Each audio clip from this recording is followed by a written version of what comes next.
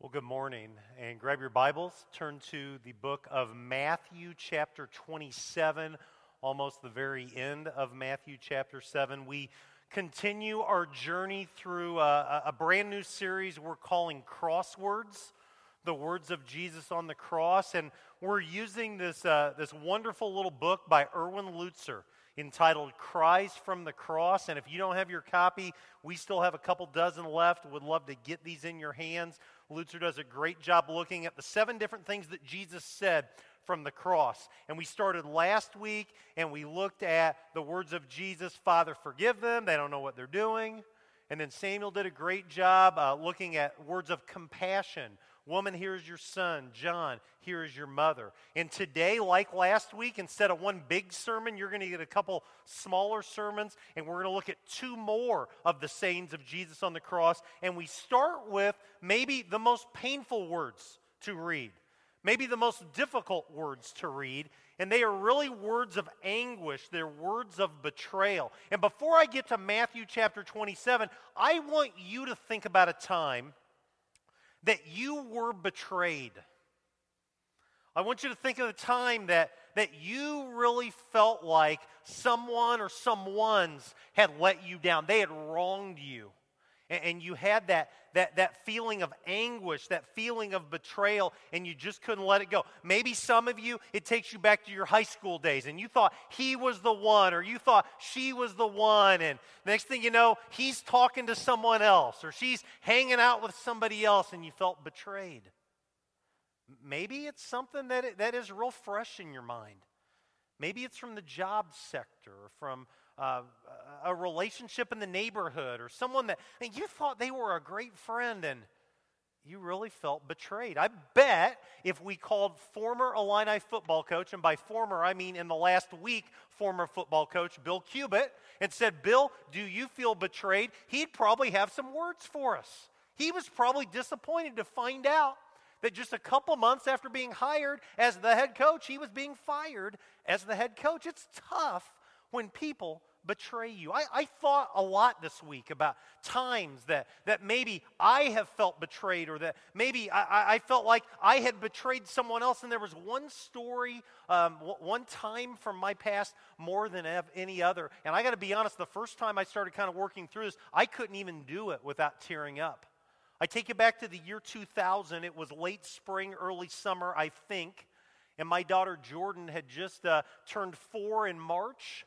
And unfortunately, we found ourselves meeting with a pediatric urologist over concern that we had at that time. And the diagnosis and the solution was that they were going to have to put a catheter in her. And man, no 4-year-old should ever have to experience that. And so Marla and I tried to prep her, and we tried to encourage her, and we'd pray about it at night. And I kept saying, it's okay. Everything's going to be okay. They're going to give you some medicine, and you're going to go to sleep, and you're not going to know the difference, and everything's going to be great. Well, I want to just say something, because I know many of you are in the medical field, and several of you are nurses, and I'm sure every person in attendance today is an awesome nurse. You're wonderful, you're loving, you're compassionate. I'd give you 5 stars if I could, but the nurse we had that particular morning in Springfield was much more like Nurse Ratchet. Just not what I was hoping for at all. And she read the orders, and she said, I'm not going to follow these orders that are in front of me. I don't think any 4-year-old should have anesthesia of any kind. We're just going to put it in. And I'll tell you, that look, I'm tearing up right now just thinking about that look of betrayal from my 4-year-old daughter. And she was a champ, and everything's great. There's no horror story that's attached to it. But, man, for that morning and for the days that followed, I can still hear her voice, Daddy, why did you let her do that? Why did you let her do that? Matthew says in verse 45 that from the 6th hour until the 9th hour, from noon until 3 on Good Friday, darkness came over the land.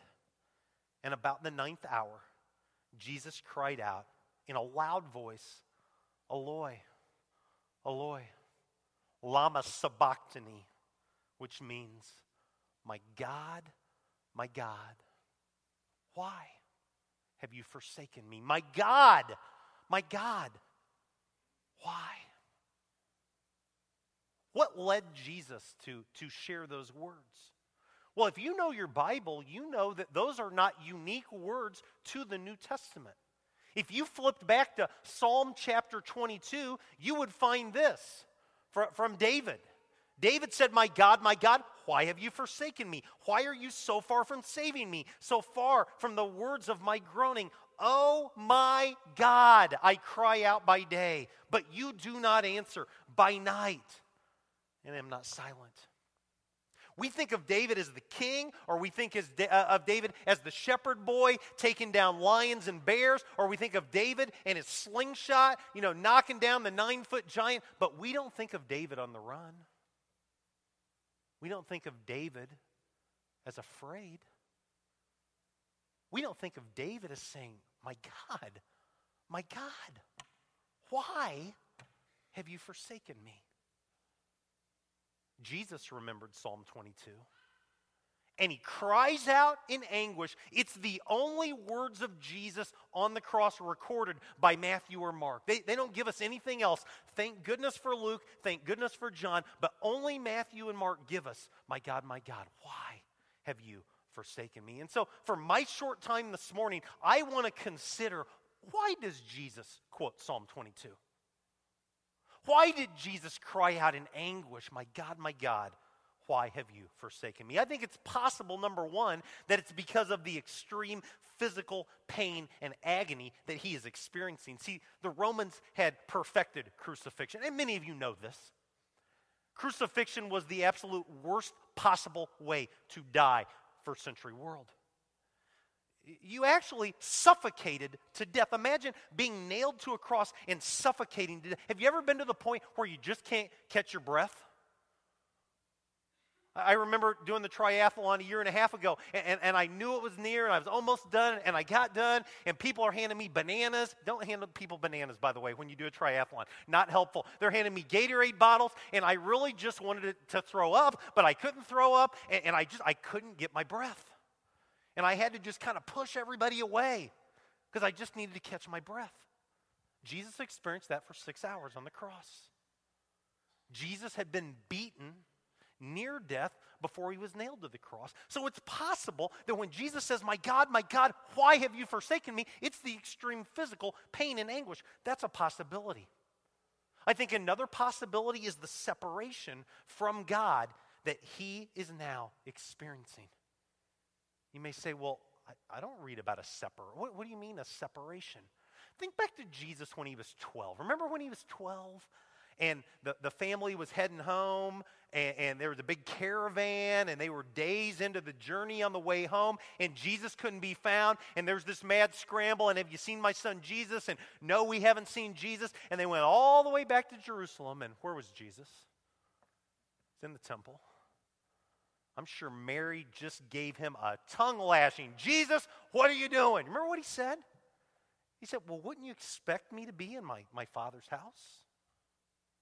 He couldn't get enough of God the Father.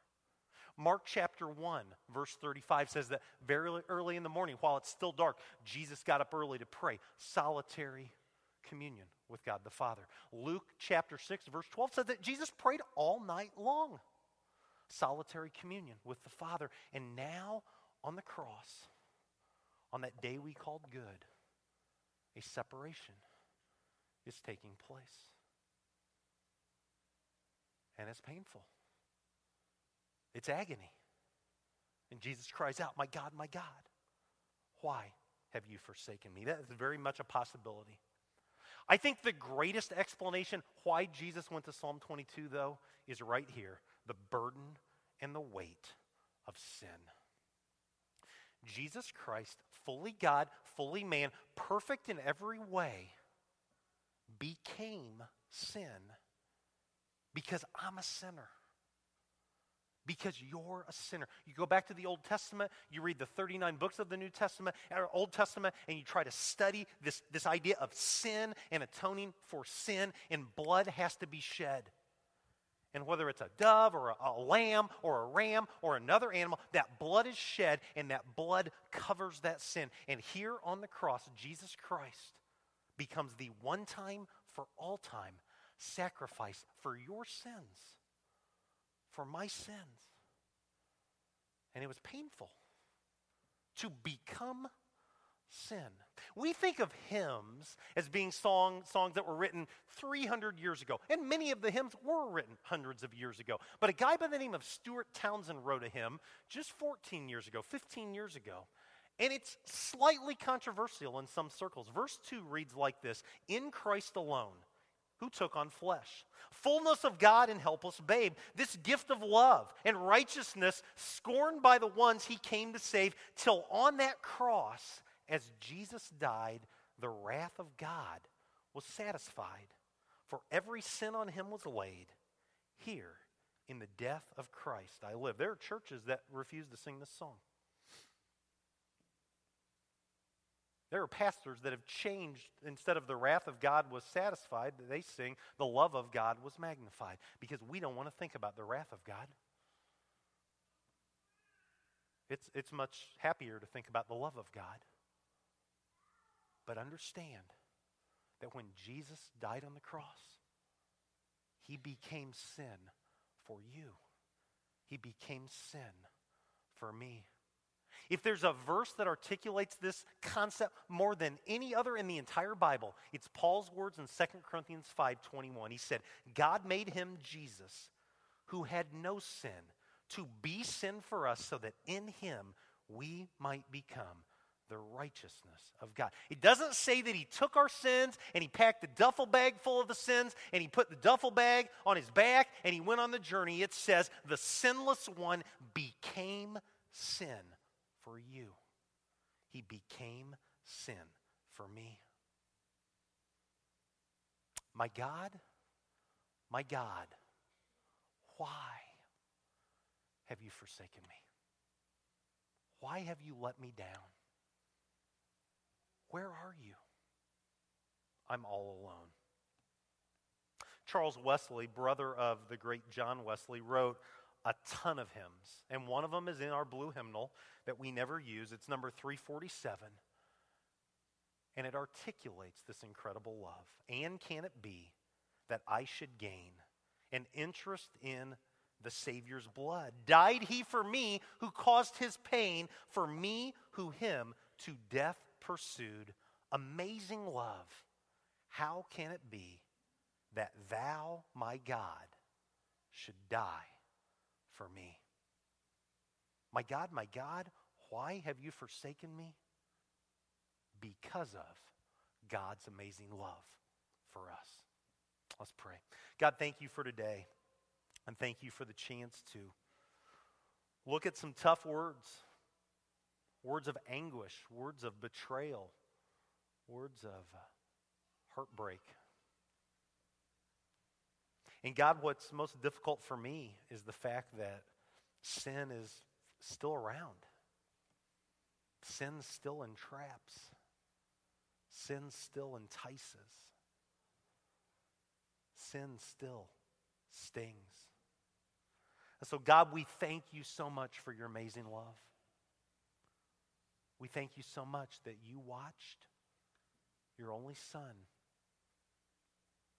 the sinless one, die so we can become the righteousness of God. Thank you for Jesus. We celebrate him today. It's in your name I pray. Amen.